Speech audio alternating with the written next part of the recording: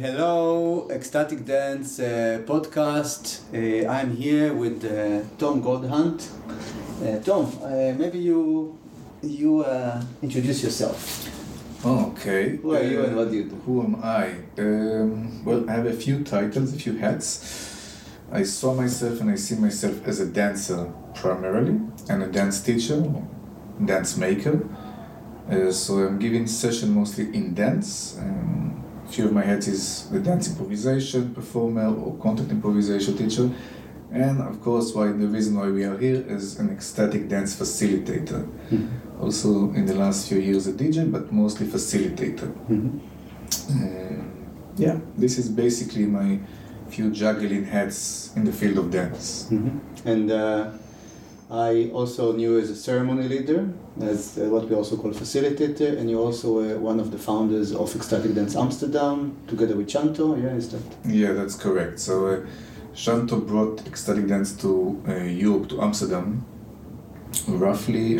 exactly almost 11 years. So this Sunday we are celebrating 11 years. Yeah. And this was in Club Light, one of the mecca places of conscious clubbing scene and to be in ecstatic dancing. And he brought two other DJs, Karim and Iradi, and myself at the beginning to really form the concept of ecstatic dance as we brought it from the States. It was a little bit different in the States. What they had there was a class, actually.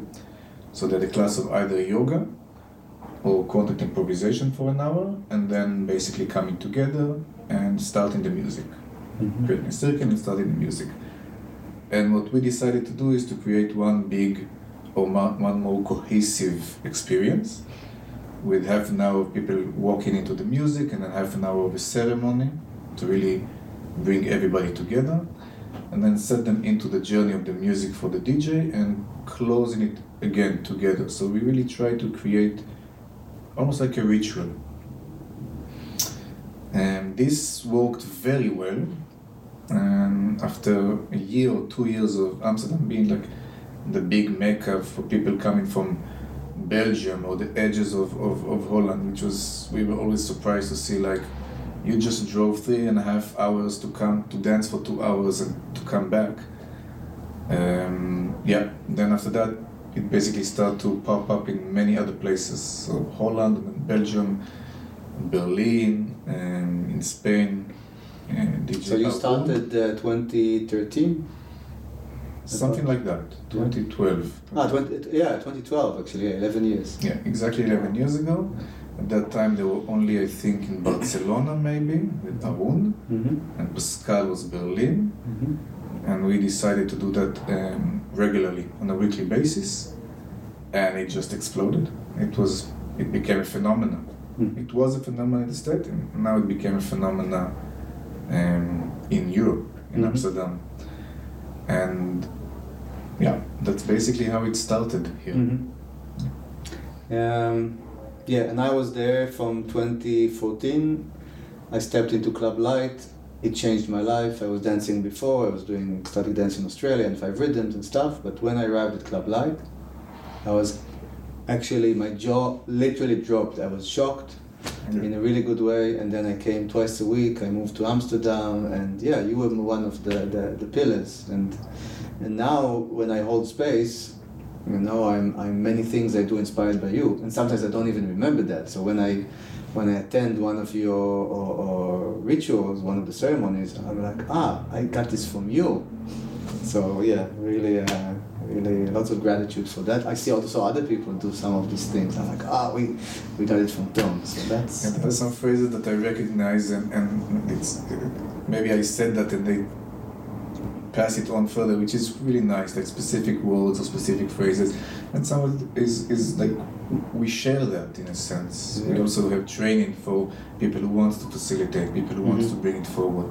Mm-hmm.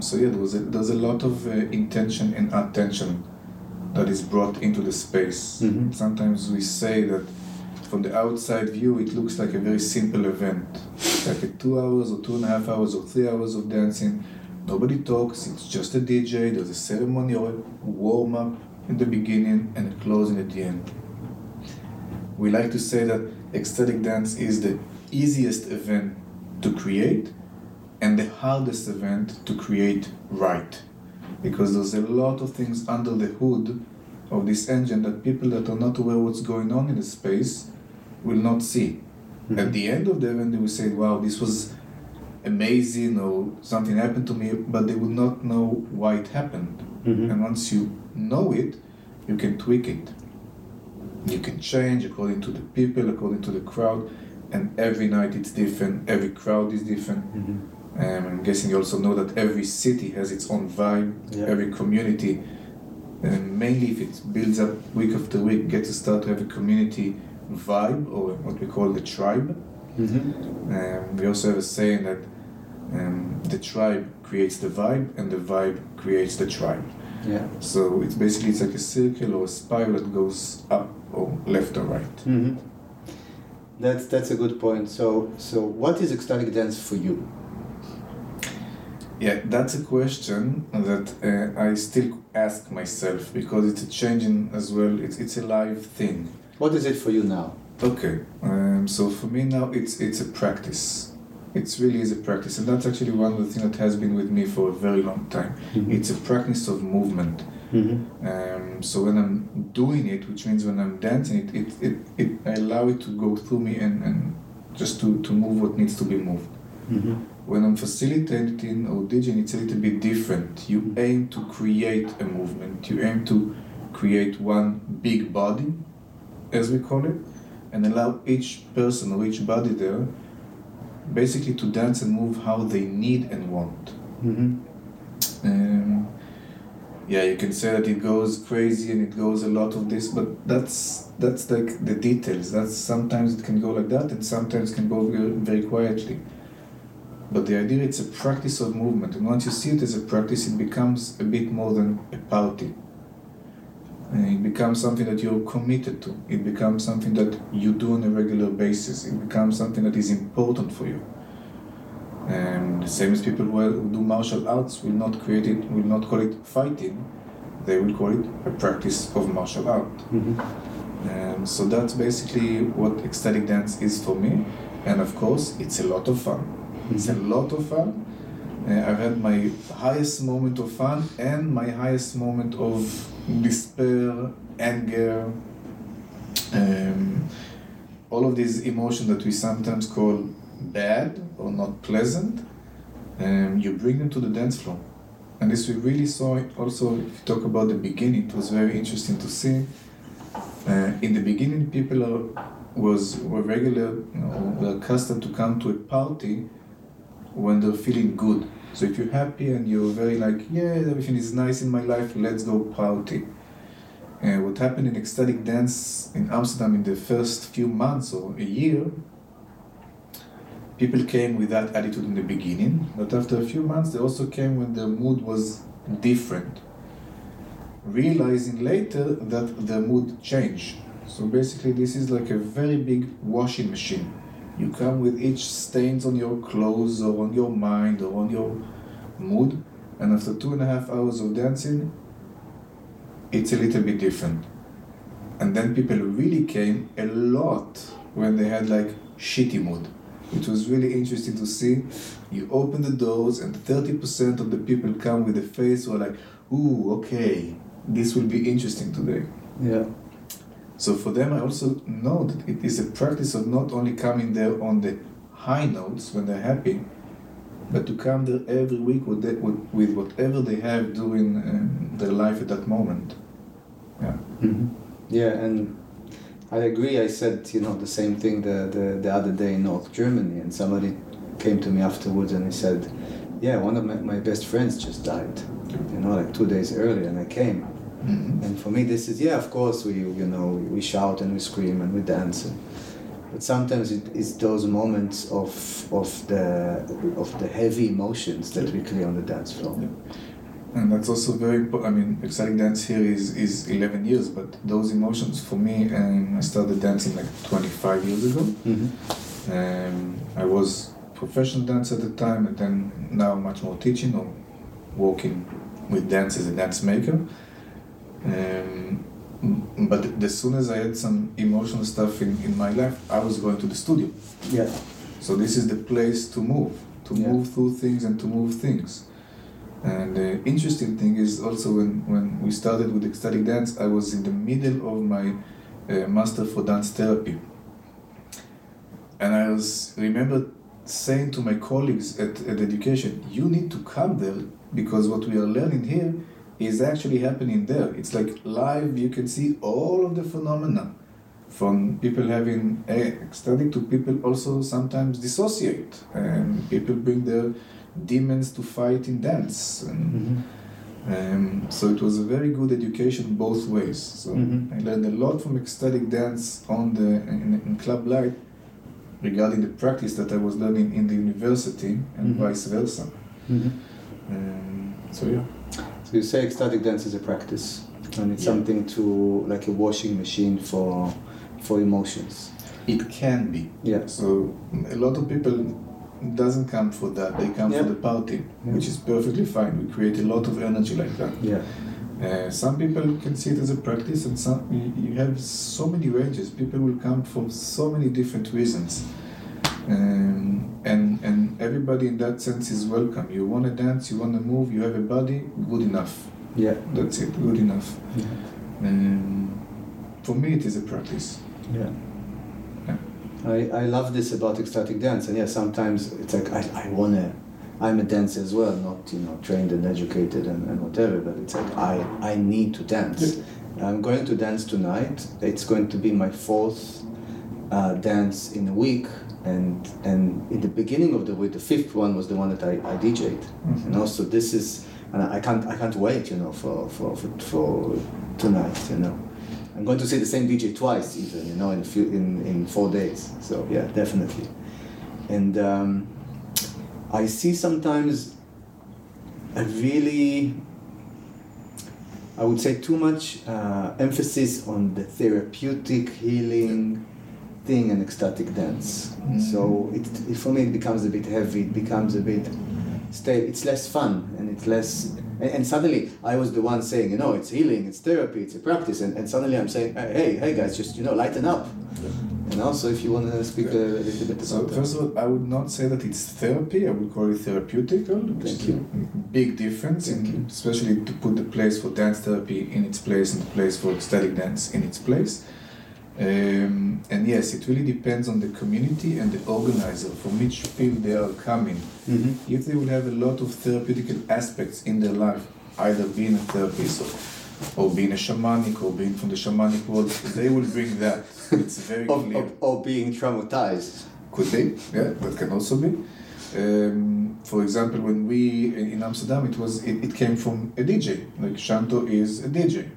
And one of the godfathers, as we call it, for conscious dancing in Holland. Yeah. So that was the main thing. He was a DJ from the 80s or something, I imagine. He has some experience in his back. Yeah.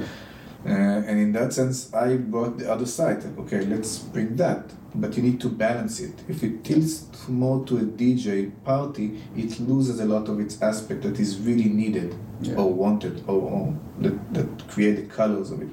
And if it goes too much into the therapeutical aspect, it loses its other wing, which is really good music and allow that to do the job. So you don't need too much of a holding the space in the sense of let me carry you. No, the music and the community does the job. You don't need a lot of, and I do say that in a sense now that you don't need a lot, you need a little. Smudging in the beginning, and creating a very big emphasized ceremony with big words from different worlds that is not necessarily connected to everybody there. So in that sense, you need to balance it, and when it goes too much into one side, you start to lose people, and it starts to create a very different vibe there, either to the party place or to the therapy sessions. Yeah. And you can see that how people are organizing the space. You can see that immediately as you go in, you will feel it. If it's a party, if it's heavy, if it's light, if you've been to a few ecstatic dance, you can also start to compare. This is much more like that. This is much more like this. You will have your favorites, and that's one of the things that we really liked about creating the first one here. we aim to cater for everybody, not in the sense that we're going to please everybody, but in the sense that everybody needs to come. Mm-hmm.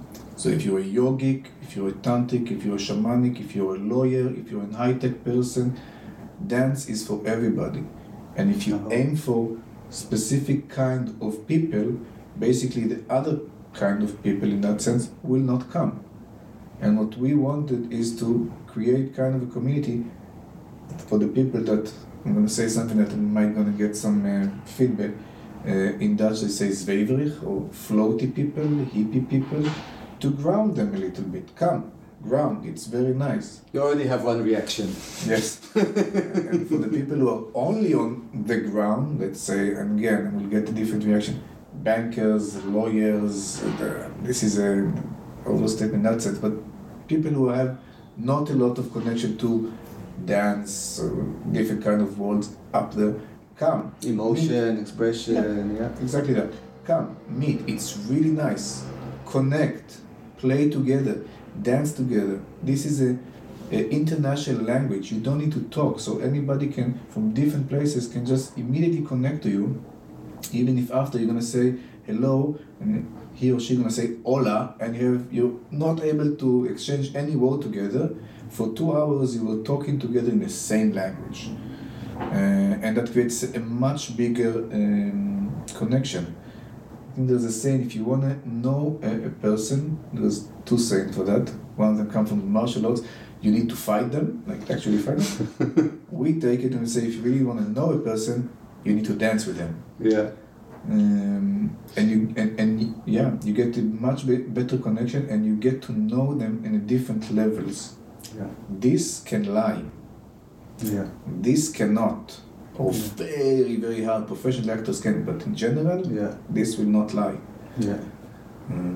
I forgot the question, but we are. No, this is now. You know, this is beautiful, and I deeply resonate. And Esther Polyester, who was also a guest on the podcast, and one of my teachers and mentors, and she said we are spoiled.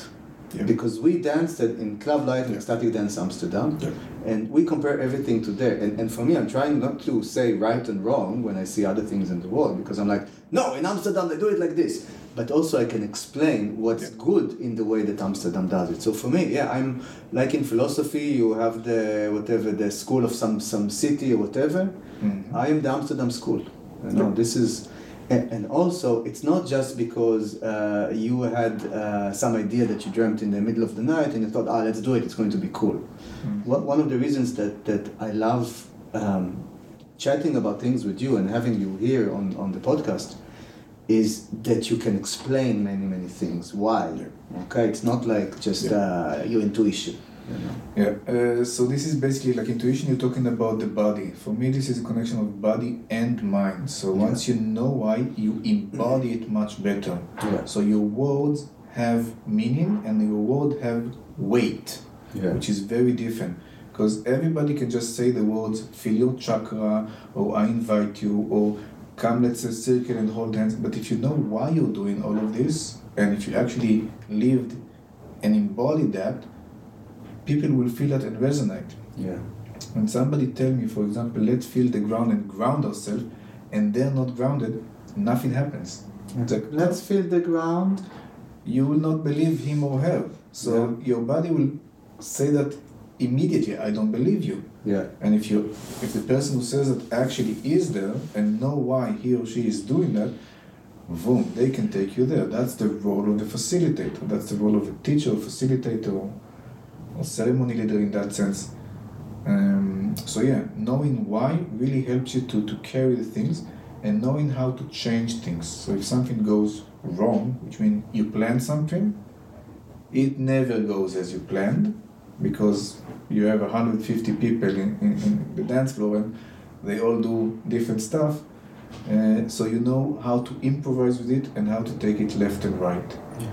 In general, what we want to do is to bring people first to their body, to connect to what we call me, like the person inside what they're coming, to connect to each other on a personal level, finding others, and then to create, even if it's unconsciously for them, the big body, which is everybody there. If you meet all of these 3 points, you can do like check, give it to the DJ, they're ready, now you can take them different places, and they're open to meet different places, different music styles, and go again into me, like meditation style or therapy room if you want to call it. They can lie down on the floor. We have lots of that as well. Or dance just by themselves. Or dance just by themselves, or connect to each other, that's the you. And mostly in the peak moments you will see the big body. When it goes like boom, everybody there. Yeah. So if you set like a group cohesion. Yeah, exactly that. So the group here, and you can really see everybody have a whoop. And when it's not happening, you will see what we call sometimes popcorn or bubbly space. Bubble space. Which means some are very much into the you or in connected to one, another is close to themselves. A group of 20 people going like hoopity poop and shouting. The space is very scattered. Yeah. Not bad, not good. It can be very different. Once you really feel that everybody is doing this journey, ending together, usually on the floor, after 2.5 hours or 2 hours of dancing, and they will not know why, but at the end they will say, wow, this was an amazing journey. This was like, wow. Yeah. So that's what we aim with whatever we do. And there's many ways to get there. But if you just do an exercise or let's just warm up the body, it doesn't work. It doesn't necessarily work. You might have a good day and it will work, and a bad day it will not work, and you will not know why. So when I'm going to other ecstatics or other places, or when I'm leading, it's like, check the space, feel it. That's the first thing. Check the space and feel it. Talk to the people, know in advance what is the organizer view of ecstatic dance, what do they bring as a team. And then as people enter, sense what's happening in the space. Because you have your own playlist, you can play with that if it's needed more. Even in the beginning, the first hour. And then you come together and you're acknowledging that we are coming together. This is the beginning of a practice. It's funny, the other day people told me, one woman told me in ecstatic dance, that I've been doing this for 11 years now, and she said, lately, like I come here and I know what you're gonna say, because you're saying the same things over and over. And I said, you're right. In the first 4 years of this practice, I was inventing all of these different kinds of exercises for the beginning. Now, I am a dance improvisation teacher, so I have lots of... A very good dance improvisation teacher. Thank you. I have lots of tools in my kit, so it was really nice to see, let's see how I do this exercise, which I usually do with 20 people, with 150. Sometimes it worked, sometimes it didn't, let's be honest. But after 4 years, it's like I realized, all of these tricks, it's cute, it's nice, but the base of it is one. So I'm just going to do the base, and that's it. Very rarely, if something is needed in the space, I'm going to take again something from my toolkit and play with that. Colors, connecting joints, connecting to each other. And the basic is the basic. And it's just really saying where I am, so I am correct with what I'm saying, I'm embodying my modes, and where the people are. And what it also does, it creates safety. It creates the container for the freedom of the dance and the DJ to do all of the new tricks, new stuff, new music. Your role as a facilitator, as a ceremony leader, is to create the safety in the container of the space. Their job is to fill it with light, music, and from time to time to break and expand it. So yeah, when she brought me that feedback, she said it's really nice to get that actually, because it creates for me, I can breathe. And of course, I know for other people, they will say, he's doing the same thing over and over again, it's kind of boring. And that's also okay. Luckily, I'm not the only ceremony leader in town, there's many more. Right now, I'm actually doing a bit less of that. So they can... I miss you on the dance floor. Yeah. Thank you. It's not... Yeah, good. I hear the same thing you've been saying, and something inside me goes like, Because there's something, I come from, tantric tradition and tantric practices, and not just about sexuality, but things that people have been doing for hundreds and maybe thousands of years over and over and over again. And it's something that you've been doing it for so long, it has an energy by itself. That's very true.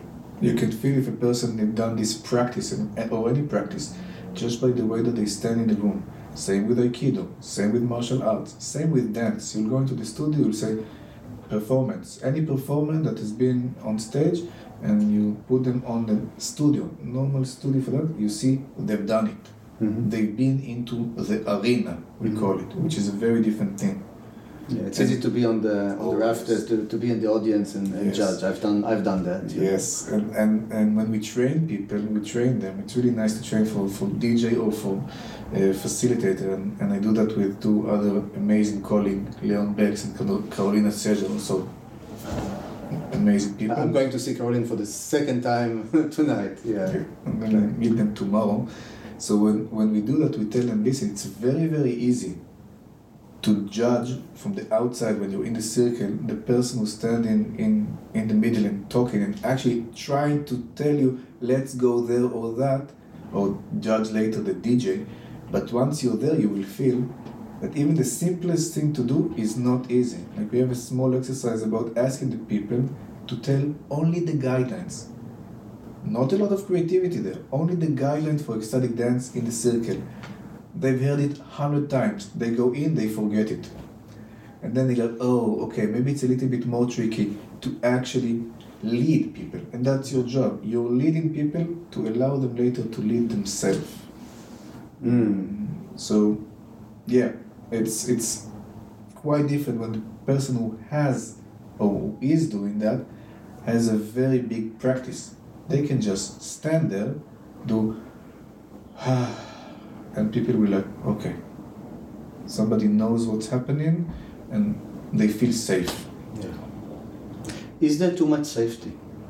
Is there a thing like too much safety on the dance floor? First of all, there's no such thing as a safe space. Let's be clear about that. It's nice, it's a wish, but it's not there.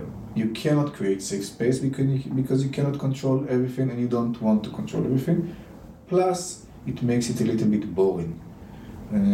There's also what is called brave space, which means you want to go out of your comfort zone.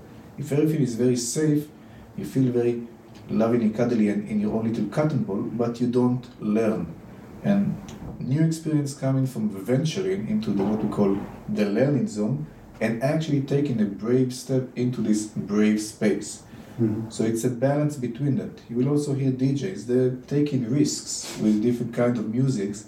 For them it's very risky, but also for the crowd. So you really need to create this trust, and that's what safe space creates. You create safe enough space, not safe space, safe enough space for them to trust you. Mm-hmm. So when you're taking them into places where they wouldn't dare to go without this, they would actually do it, say, hey, this is fun, they will like it later, and it will become their new safe space. Mm-hmm. So they can go there much easier. Mm-hmm. So yeah, is there enough safe, is there too much safe space? In a sense, you need to really play with that. You cannot create that, you don't want to create that. Totally safe space and only because anything that is not according to your view will be wrong. Yeah.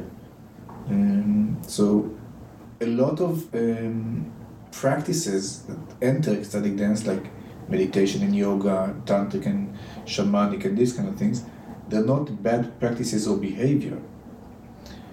You just need to see if the space and the community can hold it. For example, different energetic whatever comes up and down, you probably know that. Couples are playing it out, let's say it like that. Intimate? Intimate and more than that. Yeah. Intimate is something that I can be intimate with you just talking. Mm-hmm. Intimate and more than that, acting things out.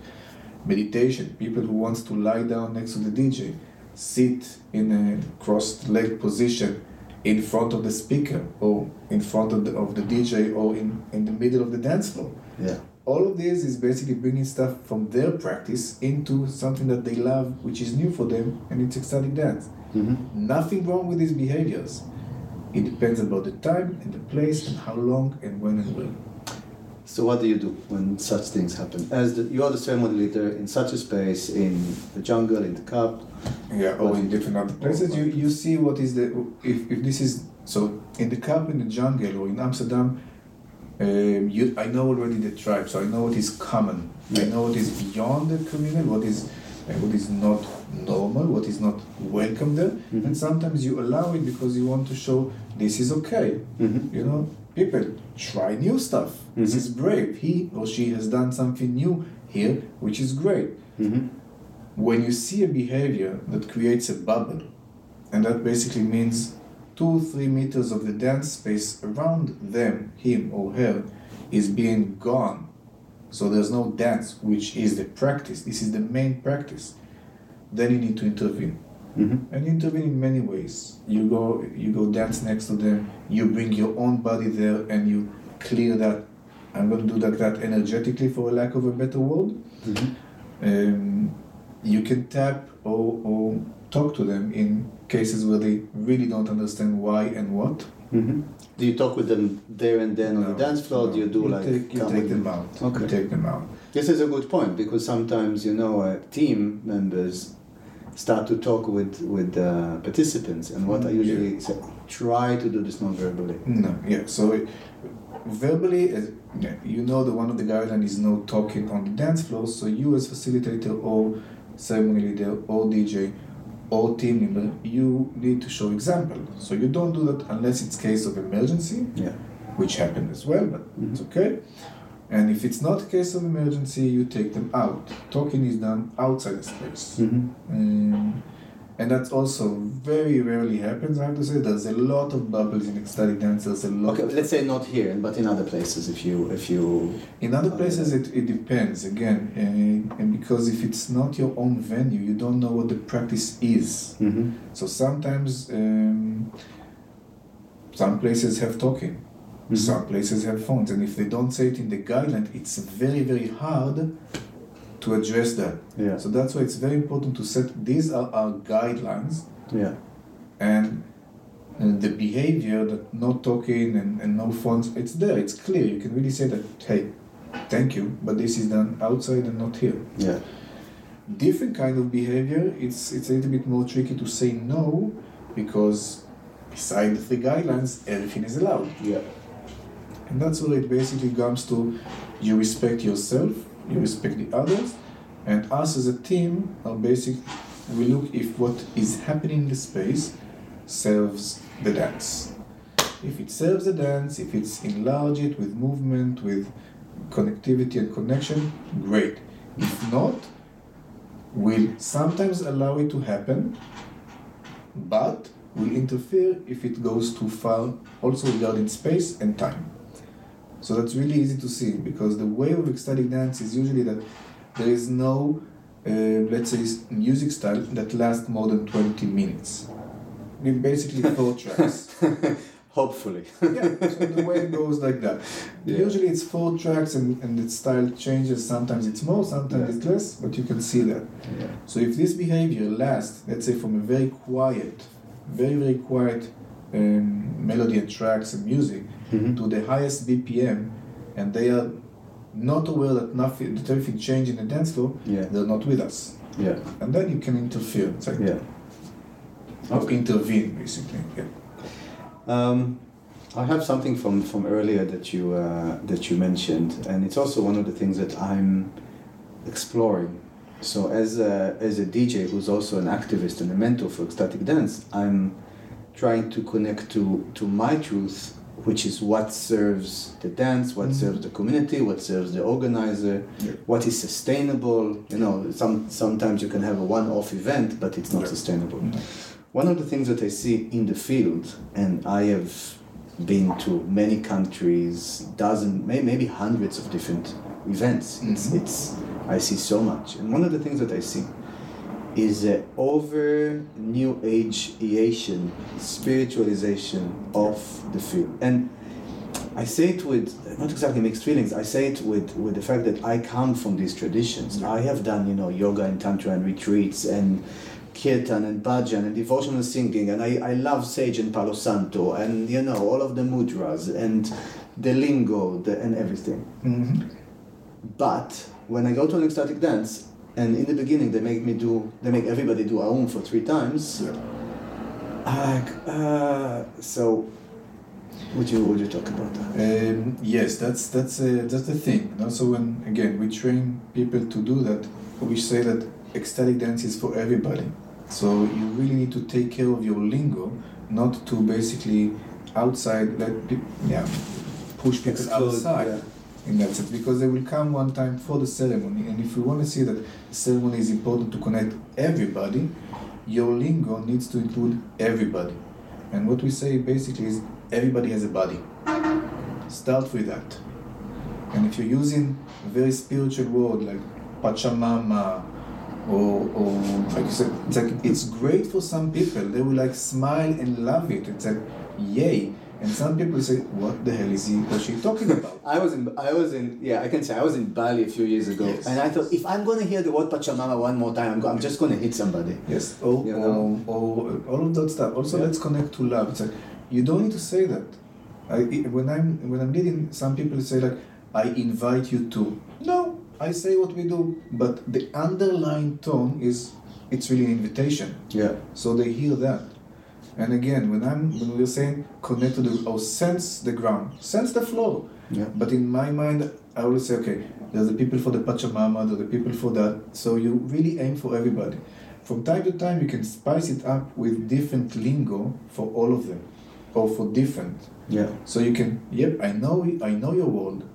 I know your world. I've been there, like you said. I've been there. I swam there. I know We the are still material. there, you know. Yes. And I also been there, and I also been there. It depends on which crowd you're going. Yeah. When I'm teaching dance in a dance academy, I'm not using that lingo. Yeah. My facade is very different. When I'm Yeah. going to ecstatic dance, I'm spicing it with a very different lingo. Mhm. But the aim is not to for only one section of people. Yeah. New Age is a very big, very, very big field in that sense. So you also have there few different prism and colors. But the idea that if you only aim for the New Age, which is the most natural crowd for ecstatic dance, they are the fuel of ecstatic dance. They are usually the fire starters, the energy, the jokers that will bring the starter and say, okay, what's happening here? And you need them in that sense, because they will tell the non-New Age people, it's like, look how fun this is, join the party. And at the same time, if it's only their party, not all of the others will come, which is a shame. If you're talking about a mission to spread dance, you don't want to preach for the choir.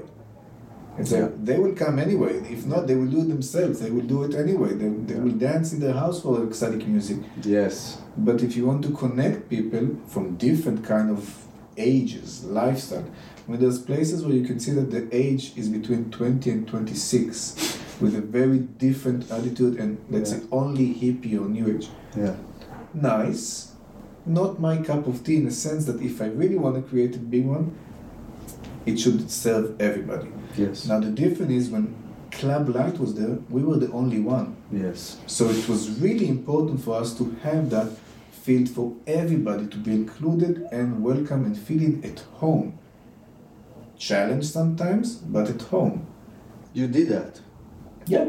You definitely did that. We really tried, and we were aware, and we talked with the people in that sense of the team and the ceremony leaders and the DJ to say, okay, the last few edition was going really much into the shamanic thing. Let's see how we bring it a little bit here. Yeah. The last few edition we're going on to the yogi and mindfulness people. Let's see how we move it there. Yeah. We really were aware of that. That's the why. And now when there's so many people and so many ecstatic dance, it's fine to have very different tastes. So even in Amsterdam, we have the Karp or the jungle, which serves everybody, and you have Odessa, which is a very nice, amazing boat that serves a different kind of crowd. Yeah. So different places will serve different kind of crowds, and once you know that in the larger field, everybody can find their place in dance, it's great. It's enough. It's good. My preference, and in ecstatic dance as a one big event or one big place, will be able to attract everybody and to actually create a connection between the people. Yeah. This is the part that I love. Yeah. The word inclusive is used a lot, mainly for LGBTQ And for me, the inclusivity is the inclusivity of ages that definitely exist in the jungle and this specific community. It's inclusivity of different walks of life. So we have the hippies and the bankers and whatever, different expressions. I would actually like to see more people of color. Yeah, true.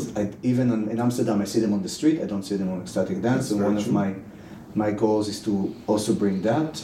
Also, it's like I play, African, Brazilian, Afro-Latin, whatever music, and it's like those people are not there. So, and I consider that what you have done and are doing is not spiritual, it's sacred. So I feel the sacredness there, but without using the tropes, without using the lingos, without using the signifiers of the new age. And this is for me, it's so nice, and I see how people react to that. Sacred is also it's the same as, it's not the same, but it's a very high, big, strong, heavy sometimes word. It basically means that your practice has an intention clear and you're following it. Yeah. So, and it's important. So if something is important for you, you can call it sacred.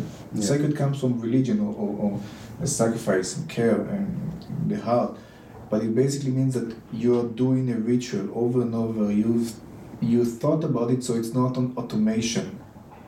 There's a reason, and it's important for you to keep on doing that. And once you keep on doing that, people will feel that. So you do that if there's 50 people, you do that if there are 150 people, and you do that also if there's 4 people. And we had session, not in Club Light, but when you go outside there, you go to the scene, it's like, okay, we are going to dance now with 5 people. Done that. Yeah. And also classes, it's like, it doesn't matter, it's a weekly practice. When you're in a shitty mood, when you're in a good mood, and then it becomes, I'll use your word, sacred, because it's important and you're continuing doing that. It's like, I was having some talks with my brother, it's like, I cannot say that improvisation is my religion, because it's not, it's a very new religion in that sense, or dance, but it exists, and I believe, and in that sense, it is practicing sacred. And the other words that I feel, even to describe you and this scene in ecstatic dance Amsterdam, is it's embodied. There's a lot of embodiment, and it's really different. And like I say, some of the communities, it's just in the center of the galaxy, or in the past lives, or in the ether, or in the akasha. It's human as well. I feel it's very human. You bring the shit, you bring the joy, you bring all of that. And this is why this is my blueprint. I want to see that this is good. Yes, okay. Something that is related to that. I DJ'd at some venue, okay? And I had, I think, a nice DJ set. I was really excited about what I was doing, and I invited you were able to join us. And one of the things I really love about you, and I really appreciate, is how you give feedback. You don't just say, oh, I feel it was like this. You say, it was like this because of that. In that particular place, the altar was in the middle. It was a big altar with very beautiful altar, lots of beautiful things on it. I don't remember what it was, but maybe it was crystals or candles or statues, Shiva, Parvati, whatever. Okay. And you came to me after the dance, and when you started talking to me, I remember I physically had to sit down because the weight of your words hit me so deeply that, in that specific event, it's part of other events we're doing the same thing. So I would like you to, if you remember, or some of what you say, or let's say, what is the effect that evening or generally of having the altar in the middle? Yeah, so basically the middle of the dance floor is the hotspot of the energy. There and close to the DJ, they're communicating. Yeah. These are the spots that you really need to take care to keep dancing or dancers there. Other practices can go different places. when you put in the altar, and that really it depends on the space, it depends on the altar, it depends on the intention. So I know because we've been to the same place, so I can relate to what you said. That was indeed a very big, elaborate altar with a lot of cushions to sit around it. Yeah. And that creates another thing. Once you put cushions, you invite people to sit. You don't invite them to dance, you invite them to sit. So you really need to see how many people are there, what the big of the space, what this kind of thing creates. At the event that you were talking, and I also saw other events, so it's kind of similar like that. It creates a vortex down instead of a vortex up. You go to the altar. What does it mean, vortex, for people who don't know what's vortex? What's the effect that it has on the people and on the dance floor? It stops the dance. Okay, so it just does whoop for the energy. So if you're going and you're dancing and you're close to that, you will stop to dance, you will sit, you will take a tarot card, or you will look at the crystals, or you will be very much engaged with that, which is very nice for the beginning maybe, the first 20 minutes when people are entering. It's not helpful for the practice of dance or ecstatic dance during the DJ set. Definitely not, in my eyes. So what happens there, usually the altar, especially in the sit-in, people will go there when they don't like the music, or more correctly, when the music challenges them.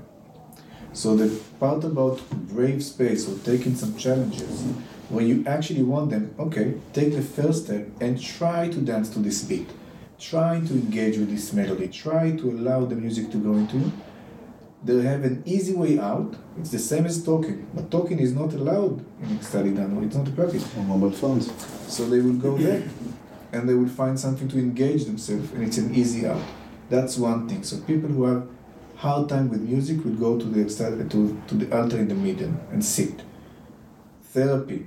So it means if you're in a very bad mode, either you want to show it, or you just want to disappear with whatever is there, you go there. So all of that creates a very big, for lack of a better word, which is not so nice, it creates a black hole. It's a beautiful word. Black hole. On the dance floor. Yeah. It can be in some places where it creates also a vortex up. If everybody is in a hanky-dory place and the DJ is doing what place? Very happy, everybody is very happy, they can go around in circles in the altar, and that's a vortex up. But that's very rare to happen. I've never seen it. Yeah, that's very rare to happen. Yeah, you've been more with the places with altarings on the middle. It can happen, but it's a very, very rare. And don't count that it will happen. So on the main thing, that's not my favorite place to put it, let's say it like that. We've done it as well. In the beginning of ecstatic dance, we had the smallest altar. It's basically candles and you put it in the middle for the first half an hour. Also, seeing the space, because when you put something in the middle, you take a lot of space out for the dancers. So if the space is huge, and Club Light was huge, and in the beginning we were like 60, 80 people, you need to feel it.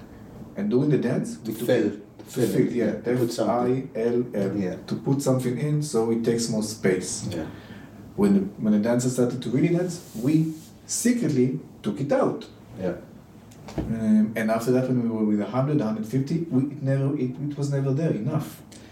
I see something, I don't know if this was your intention as well, but I see an effect of that as well. Mm-hmm.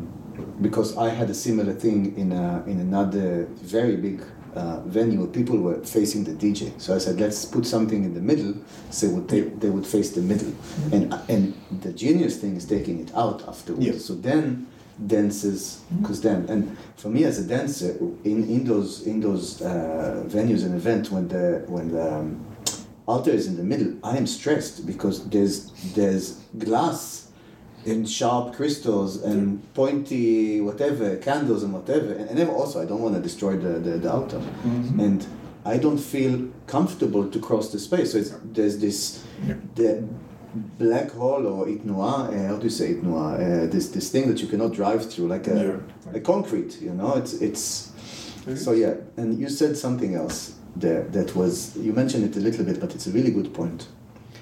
Altars in the middle exist in ayahuasca. Ayahuasca ceremonies, and you said in ayahuasca ceremony the altar is in the middle, but then the ceremony leader the players, the strongest energy comes from there, and they generate the energy outside. Yeah. And if somebody wants to process, to vomit, whatever, they go to the outside. So therapy room in ayahuasca indeed, or therapy session in that sense, when people go to I went there a few times. It's like, okay, I need to therapy. You go to lie on the edges, and the energy vortex there is very different. Yeah, it's very different. The strongest practitioner and the shaman and the helpers are there in the middle. People who've done it a few times, second round. Yeah. People who've never done it usually that, and then people who actually need to process something. Yeah. They go out, they do their stuff, come back, good as new. Yeah, and they're not just in the middle, they're doing this. Yeah, they're playing, they're singing, they're creating energy out. Yeah, creating energy out, and that's a very different thing. But that's using music in order, like the main ingredient in those kind of ceremonies is the therapeutic thing. Mm-hmm. And dance and music is the modalities to facilitate that. Mm-hmm. So the intention there is different. Mm-hmm. In ecstatic dance, the intention is that the modality of the dance is a practice by itself. Mm-hmm. We are here to dance. Therapy or therapeutic aspects happens by it as a side effect, very good side effect, but as a side effect. Yeah. Many people say, but we love the altars. The altars are so beautiful. It's like people love them so much. Where would you put the altar? It depends on each space. Okay. Different space. Like in each space, it looks like if you have a rectangle space, a round space, it needs to be a place where it's comfortable for people to sit. Not usually in front of speakers or next to speakers. Usually the speakers are in a corner, so you don't want that because the speakers takes away, and also it affects the energy. Will not go there. What I sometimes call La La Land. I will not talk about La La Land now. Yeah, I know you're getting curious about that. Yeah. Because I see La La Land. I know what you're talking about. Yeah. Like my invitation, my request, my suggestion to organizers that I work with is to have as small an altar as possible. And what I usually say is the whole dance floor is the altar. We are the sacrifice, we are the ceremony. Everything is on the dance floor. And I understand for some people it's easier to have candles, to have an object of focus. Mm-hmm. But when I do the opening ceremony, directly inspired by what you were saying, I'm saying whenever you have a bad moment, you don't like the song, something comes up, try to dance it out. Mm-hmm. And people come to me afterwards and say, thank you for saying that, because if you wouldn't have said it, we would have gone out to the water, toilet, phone, chit-chat, food, whatever. I'm also a minimalist, but the altar is very important, and also what you bring with that. So some places have a really interactive altar, in the sense that some people bring their own stuff from home to put there, and that creates a connection. It's a very good thing. Or some stuff that really at the beginning of the set, they can choose a card, put it someplace. We've done all of these things and practices, which is very good. It goes, I remember the specific one that you were talking, that was a little bit over-elaborated, let's say it like that. So it really depends on the size of the space and the amount of people. Mm-hmm. You can also have two altars. Altars are places where people can relax, recharge, and then come back to the dance floor. It's exactly with the ayahuasca thing. It's on the side where they need to take a breath, physically, emotionally, psychology in that sense, and come back. Mm-hmm. So in my point of view, it's not the center. That's not the ideal place for that. Also, not too close to the DJ, because everything that it has a very strong, I call it hotspots. Any hotspots on the dance floor needs to be served for dance. There are some spots that you can put the altar, because it's a very, the altar itself is a hotspot by itself, but you can clean some, let's say, places in the space that are not so nice by placing it there, beautifying it there, and putting the intention of a sacred place there. Yeah. So in that sense, those are usually the best place to put them. Okay. What about, so one of the things that we're discussing now, which I hope serves, ecstatic dance organizers, facilitators, ceremony leaders, DJs, if they can affect the space a little bit, is how to deepen the dance. What about lights and lighting on the ecstatic dance floor? That needs to be very, first of all, professionally, because the same as music, lights affect a lot. I was a minimalist. I say was a minimalist, which means nothing. Very minimalist. I changed my mind after a few sessions where it can really, really deepen the dance. Mm-hmm. You need to know what you're doing, and usually there's not a lot of places where they have a professional or a designated light person for that. I mean, you have the DJ, which is very obvious. They carry most of the journey through music. Mm-hmm. Sometimes they play with lights. If they know what they're doing, great. If not, you need that. Let's go minimalist for a second. Okay, so part of the people that would be watching and listening to this are people who have just started an ecstatic dance or been running it for a few months or whatever, and maybe they're not getting the effect that they want. Maybe the dance is not as deep or whatever. So what is the simplest way to create a lighting that serves the dance and the journey for ecstatic dance? Doing the dance itself, you need a few lights, I would say, in the sense that you have the classical red and blue and purple in that sense. You can switch in between. In my eyes, you need to put it not too dark that you cannot see each other. Then it creates a lot of bubbles and it misses the ideas of connectivity. And not too much light that people are self-conscious about what they're doing or being seen too much. So you need to be able to see it, and depends on the size of the space, at least, let's say, 5 to 10 meters in front of you. See who's dancing there, recognize them, which means if your best friend is dancing there, you will know that they're there. Okay? Yeah. So this is about the density of the light, intensity of the light.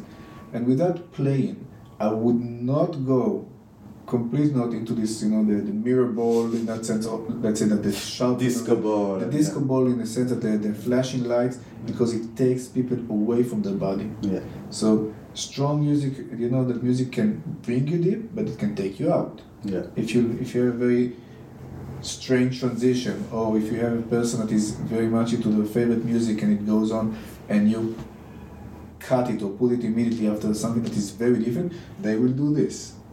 What's happening? If they trust you, they might go there. If not, we lost them. They would go out. Same with lights. If you have a very quiet light and then boom, everybody will wake up. Yeah. Some will like it. Most, from my experience, will like, what is this? And I have another take on that, a similar take on it, which is this is not a club.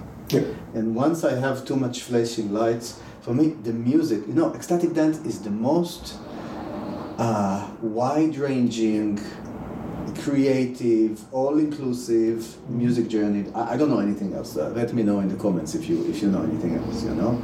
Some club DJs tell me, it's like I'm really, I have a huge range. I go from 118 to 125, BPM, I play tech house and techno, and even you understand. So for me, the music is very crazy, and everything else needs to be stable in order for us to be. So if there's crazy lights, it affects me. I'm not so relaxed afterwards, and I see what it's doing for people. Especially I see this if I forgot to do that, or if I didn't have the organizer's permission or whatever. During the final relaxation, the music meditation, then suddenly I see how much it's strong. Yeah, so in that sense, I totally agree. Yeah, you create the stability for the music to bring them in very, very different direction, places, and invitation. And indeed, ecstatic dance is the most versatile place for music that I've ever seen or heard. Yeah. So, also one of the things we're touching on is ecstatic dance is a very easy event to hold and very difficult to hold it right. So we're talking about what might sound like details. I'm sometimes accused of being a perfectionist. I say, this is not about perfection, this is about what's serving the dance floor. What else? What else do you see that, let's say, as issues in the ecstatic dance world that you would like to address? Yeah, I would say that the most important thing is your intention. Why are you doing the thing? As an organizer? As an organizer, as a facilitator, as a leader, because people will feel that People will really feel that. They will not know why they feel it. They will not know what's going on, but they will feel that. Mm-hmm. If you're, like you said, we are here to serve the dance, or as agent, an agent of dance. Mm-hmm. That was what they will feel. Mm-hmm. Now, I never say that in front. I never say those words in the ceremony, because I don't need to, I don't want to, and they might not land correctly here. Yeah. But the way that you're doing stuff is the most important thing. Also for the organizer, why are you doing this? Mm-hmm. Why are you doing this? And once you know why, people will come. And even if you have a very, let's say, the log of the, or the tree trunk of ecstatic dance is what we're talking about, the classical. There's branches there. So some people want to do like ecstatic kids, ecstatic, there was so many ecstatic, there was ecstatic naked. It's like, okay, know why you're doing it. Yeah. Know why you're doing it, and then you're and one be of the clear, branches. be clear that this is a theme of ecstatic dance. Yes, ecstatic contact, ecstatic, whatever. Know and be very, very correct, authentic to yourself and to the practice, not to call some stuff ecstatic dance because it's cool, it's hype, it's easy to do, you don't need a lot of stuff around it, because then it's not the practice, then you took the name. Same as with yoga. Yoga has been practiced for thousands of years, and you see that in the last 20, 30, 40 years, everything has a yoga on top of it. Yeah. I did the 1 week TTC, I'm a yoga teacher. Yeah. It's a big practice. I mean, people who have done it in India for 30 years, they don't need the TTC. They are embodying the practice. They are the one that needs to teach. Mm-hmm. The same if you have like a DJ, or if you like some music and you're like, okay, take the time, go through some highs and lows of the practice, and then go for it. And for facilitator as well, it's not enough that you just say, okay, let's warm up the body. There's a lot of practice and knowledge behind what we're doing. So first, respect that, respect yourself enough to say, I need more training. I need to do more of that, even if I would not use that, and even if we would do the smallest and most simplest exercise of just walking in space, but people will feel what you have in your bagage, what you have in your pockets. So in that sense, if you really want to bring deeper, or to bring something into deeper place, invest in yourself and invest in the people that you're hiring, or that you bring with you. Mm-hmm. Invest in your team. Also space team. The space team is not about only filling the cups of tea in the beginning or making sure that the space is clean. This is of course the ABC.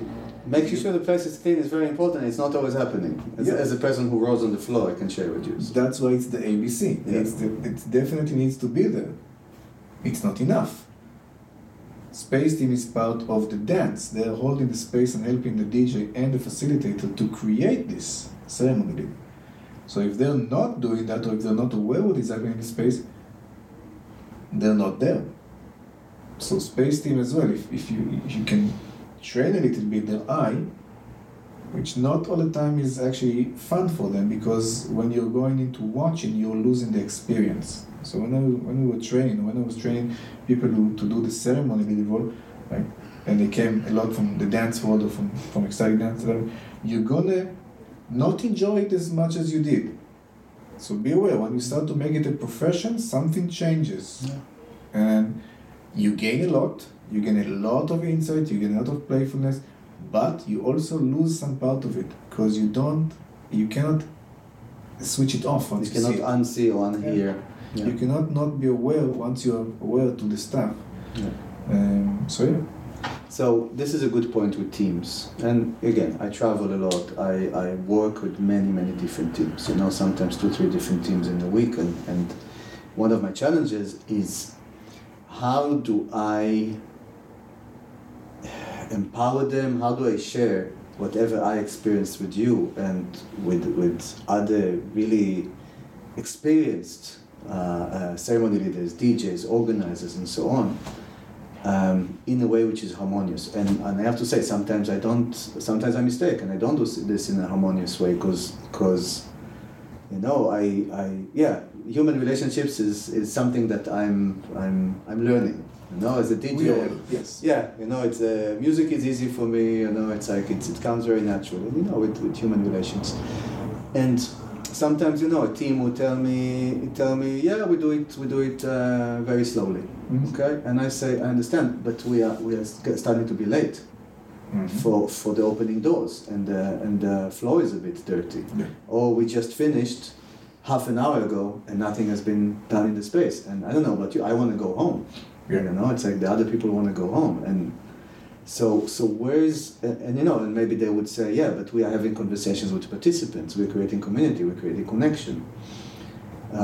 So what are some issues that you see with working with teams, and how would you address situations like this? It's very hard to change a community, and it's also, I would not necessarily advise to come with that attitude, let me not only share but also change. So change happens by accepting and then sharing what you know from other places, because they have not been there. Most of the people who are starting with study dance, some of them came other place, saw something and said, let's do that, change it a little bit, we'll call it like this, and we'll continue in our community. Yeah.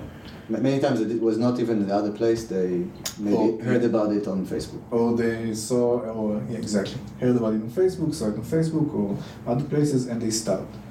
Yeah. So in that sense, you ask, it's like, I've been to some places where something works better in my eyes, something works a little bit less. Mm-hmm. Can I share? If they will be very hung into what they're doing, it will not work. Mm-hmm. Don't try, you'll just get like, and then both of you will not want to come back to the same place together, in that sense. And people need to know what you've done. So, for example, I do have some experience in this, and when I come, I look, if they're not open to it, I will not say anything, I will do my job, I know where it's needed to be changed, something I can do by myself. If not, if they're open, I will ask them to do. If not, this evening will go a little bit less than what your knowledge and expectations are. Yeah. For the people who come to that venue, this is what they're accustomed to. Yeah. So I would focus the question because I want to serve specifically organizers who work with new teams or existing teams. Yes. You know, so the organizer is one of the most important roles in the ecstatic dance world. I'm a DJ, and I'm so grateful to people that organize and do so much work behind the scenes. It's a very hard job. We can do a shout out for Dide that is doing that now in Amsterdam and preparing for Sunday. It's a very hard job. Yeah. So what would be your advice to them in terms of working with the team, working with the Space Angels? What are the things to pay attention to? What are some common issues with team members? So in that sense, you really need to see if the aim of the team is to hold a space. Depends on the size of the space. Sometimes the ceremony with less than 30 people can hold it by themselves in that sense. So just a ceremony leader with no space angel. Space team will be enjoying the dance and serving the dance by dancing. So if you have in your space team, you need to have also the range, which means you need a fire starter, you need a meditator, and you need a very empathic person for stuff that can happen. And they will come by themselves, but you need to make sure that not all your space team is a meditator, because they will just sit on the dance floor, and that creates an example. You need not only fire starters, because they will do popcorn for everybody. So basically you need the range. Once you have that, and you're aware of who's doing what role in the team, you want to see if you give them more responsibility, but telling them, listen, you need to be a bit more engaged with what's happening. Mm-hmm. Not all of them will like it, because it means that you're giving them work instead of just allowing them to have fun. Mm-hmm. What do you mean by engaged, for example? If you see some stuff in the space, if some people are a little bit not aware of what's happening, if some people sit in front of the speakers for more than half an hour, if some people are rolling on the floor and not aware that they're going to be stomped on, if some people are going contact improvisation and going to throwing legs around, talking as to a contact improviser people, and kick some faces without knowing what's going on. Yeah. So in that sense, those are the things that you as a facilitator or ceremony engage, because it's your job. You need to know what's happening in the space. You need to know where everything is playing around. For the space team, a lot of the time they come there to dance. That's why they're there. They're usually volunteers. So asking them to do job that is not all the time pleasant by saying, listen, don't do that, is hard. But they need to be a bit more aware of what's happening in space so they can communicate that to the organizer or to the ceremony leader, not to the DJ. Not to the DJ, yes, exactly. The DJ is there to DJ. Exactly. The DJ is the big mind, the big space, the big body. You are in charge of the bubbles. And that's the thing that you need to see how much of this you delegate to the space team. If you have a very strong and very proficient and experienced ceremony leader, they will do the job. You will not need to feel that. So you will not need too much extra people. You will need extra people as just to create the dance. They dance, they create the energy. They're there to really hold that. But you will not need them to intervene. So intervene in a conscious way by decision, this is okay, this is not okay, there's a bubble here, you do it. There are some places where there's no... And also I do it as a DJ sometimes. When I see there's no group cohesion, I let go of some of my unknown songs and I play Bayana. If I play Bayana or Magalena, everybody's come together. Exactly. So you can do that on the big space. Taking care of small places, especially when it's bubbly, that's people on the dance floor need to do that. There are some places where there is no ceremony leader, and then in that sense, it's really important to have a very strong and aware space team to what's going on. Some places don't have a ceremony leader, like there's no ceremony? Or? There is a ceremony, it's been done by the DJ. Okay, but in that case... In that case, that person cannot intervene in the bubble. During the dance, during the dance, there is no somebody who has an eye all the time and play with their body inside. So in that sense, that person sets the tone and then goes into DJing. And then the space team is supposed to basically hold the space if somebody goes into a very strong emotional release, if somebody's injured their toes, happen to us as well, if point. That's Dutch. I love your Israeli accent with the Dutch. So those places need to have a very strong and aware and capable space team. They need to learn what does it mean, and to see if they like it. Not everybody likes it, so. Something that goes in my mind, when you're saying this, is being a volunteer and being on the space team for ecstatic dance is a responsibility. There's another word that I'm not. It's like an honor. It's like, wow, I can take part in serving such a beautiful event with such beautiful intentions, and I have a responsibility, not a right, to just dance and have fun and get a free ticket. It's like, no, I'm here for this. And if it means that you dance less and have to, clean up the toilets, That's part of the job. We do it together in that sense. And yes, we have a responsibility. I remember in the first year we said, okay, there was one time that one of the ceremony leaders said to the space meeting, we need you to hold space. And you could see the question mark. What does it mean? And then we realized, okay, it will take some time until they realize. And then it comes with experience. And at that point, after like a year or two, you really see that the space team can place themselves unconsciously sometimes in places where it's needed. And you have a eye contact with 1, 2, 3, and you create some kind of a web that holds it. Again, they do it by themselves because of practice and it happens. But when you're aware of what's happening in the space, when you know the why, you can say to yourself, as a ceremony leader, I'm going to move there, I'm going to stand there, this is where I need to be. You know what it's needed.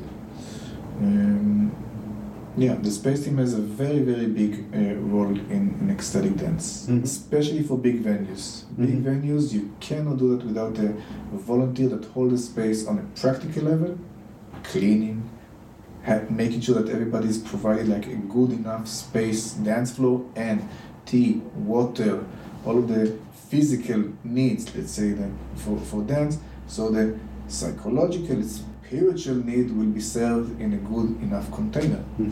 And also that the DJ can really give their gift, you know, Exactly. because sometimes if there's problems with the sound, problems with that, like what I try to bring is not happening. One of the things you told me in that place is like, wow, you brought something great, but it couldn't work because of the conditions of the space. A word about DJs and your collaboration with DJs. So you're a DJ as well, but most of your work has been for many years. I don't know. You've done thousands of ceremonies by now, like I don't know, quite a lot. Quite a lot. So what is the if you can talk just about the relationship and the interaction between a ceremony leader and a DJ. One of the things that you provide. What are the things that you need from the DJs? So we used to work. We work with very specific, and also the DJ that come to us is not a one-time off. Especially in the beginning, we had like 5-6 that are regular, and you kind of start to get to know their style. So you attune a little bit how to set to their style, what will the crowd needs in order to get there. And you also realize on a personal level how to communicate. So some people want, leave me alone, I need to walk around in my cage like a lion until I explode there, and some people really like this conversation. You need to know that the stitches, which means how to bring your set or your part as a ceremony leader to the DJs is smooth, and how to pick them back from them. So the ending of the opening ceremony and the ending of the set is very delicate points. Once the DJ is also aware of that, because sometimes the DJ is not aware of that as well. So the DJ will say, okay, when do I start? We'll walk out of the space and come 2 minutes before his set is starting. You have that as well. And then you realize, okay, he or she are not aware of the entire space and the entire practice of this. They come to give the gig, and not as actually serving whatever is happening there. It's like a club DJ. They have this spot from this time until this time, you know? That's usually like that. Like DJs for ecstatic dance, because now it's not only a scene, it actually provide work and job for many people. Before, 10, 11, 15 years ago, this was not a job being a DJ, ecstatic DJ.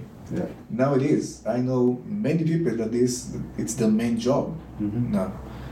So in DJ styles, for ecstatic dance specific, you can really see what I call 3 types of DJs. You have the DJs that come from the club scene and adjust. They're very versatile with technique. They need to actually learn the different kind of wave styles and what creates a journey. You have musicians that come from the musical world and they fall in love with the versatility of ecstatic and they want to bring their gift there. And you have dancers, which basically means they've danced a lot, they went to ecstatic dance, saw what happens there, moved so much in and out, and they want to share that, so they now tap into music to provide that service. Some DJs have 2 of them together or all 3, which is very rare, and it's beautiful to see because they can do the versatile technique of a club DJ. They create the versatility of the music, and they can know what the dancer needs inside. And those people, there's like shamanic of DJs, can really create a journey. The interaction between a ceremony leader, you need to make sure that the DJ can do its job on the easiest way. So I had sometimes some interaction which I learned from them. Most important thing is to give feedback about the volume. Mostly don't interfere with their job. Like don't say, I think it need now to be more a little bit like on this BPM or that BPM. They're on a journey. Respect them also as artists because you invited them to your venue if you're also the organizer. I had a few times that I learned by mistakes also with other people that I told them, I think the crowd needs that. They changed to that music. Total disaster because it was not in coherence with where the DJ was.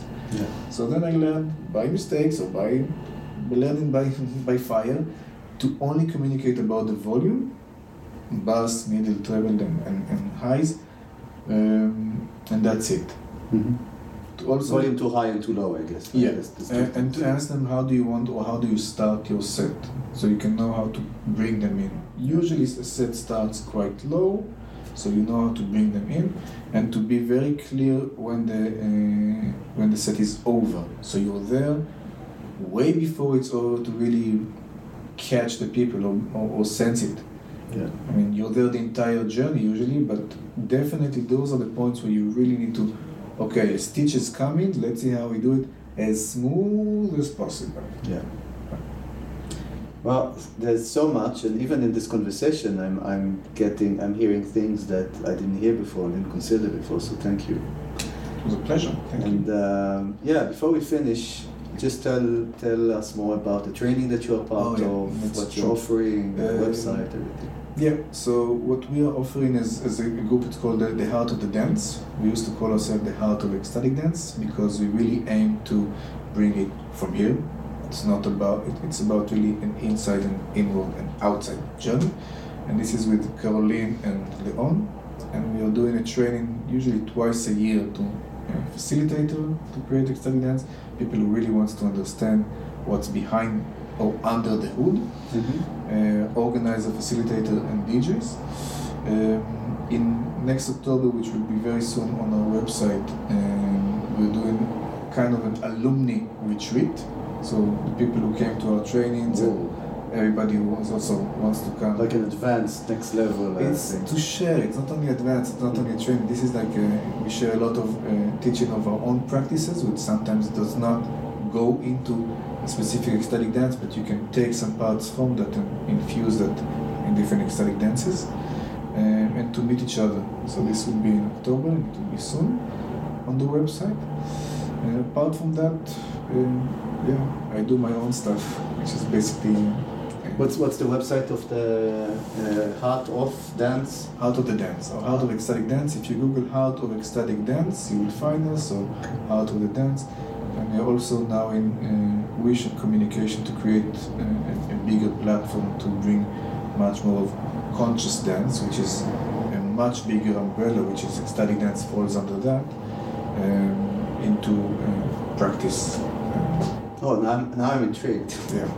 This is still in the making. Okay. So conscious dance, which is different than ecstatic dance? It's a bigger umbrella. We call it a big umbrella. A lot of practices falls under that idea of conscious dance. Ecstatic dance is of course one of them.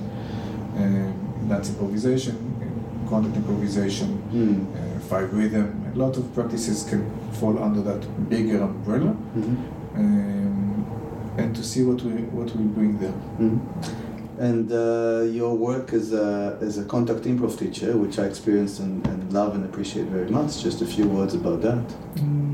The classes, I have weekly classes in Amsterdam, which are coming now to an end because we're going for a summer vacation. And then I'm giving a workshop in Cologne in July. So you're doing workshops and retreats around Europe and sometimes other places. Yeah, and that you can find on my website, which is just my name, Tom Goldhand. You'll find that. All right. Thank you for the publicity. I'm very bad at it, so you're helping. You're very good at that, and you're just getting better. That's the idea. Yeah. That's good. Well, thank you so much for sharing this. I learned myself, and I got inspired. And I hope that it inspires also organizers, DJs, facilitators to consider some of the things that you shared. And maybe some dancers or people that didn't come yet to ecstatic dance to try what is this amazing practice. That will be great. So I had lots of fun. Yeah, thank you. Yeah, welcome. So if you have a follow-up question, please post them on whatever social media channel that you see that. And I would say, to the listeners and the viewers, if you're inspired, take action, organize a dance, get some people, get some friends together, put some journey from SoundCloud for the beginning, and I'm sure there's a lot of resources to deepen that. Thank you. See you on the dance floor. See you on the dance floor.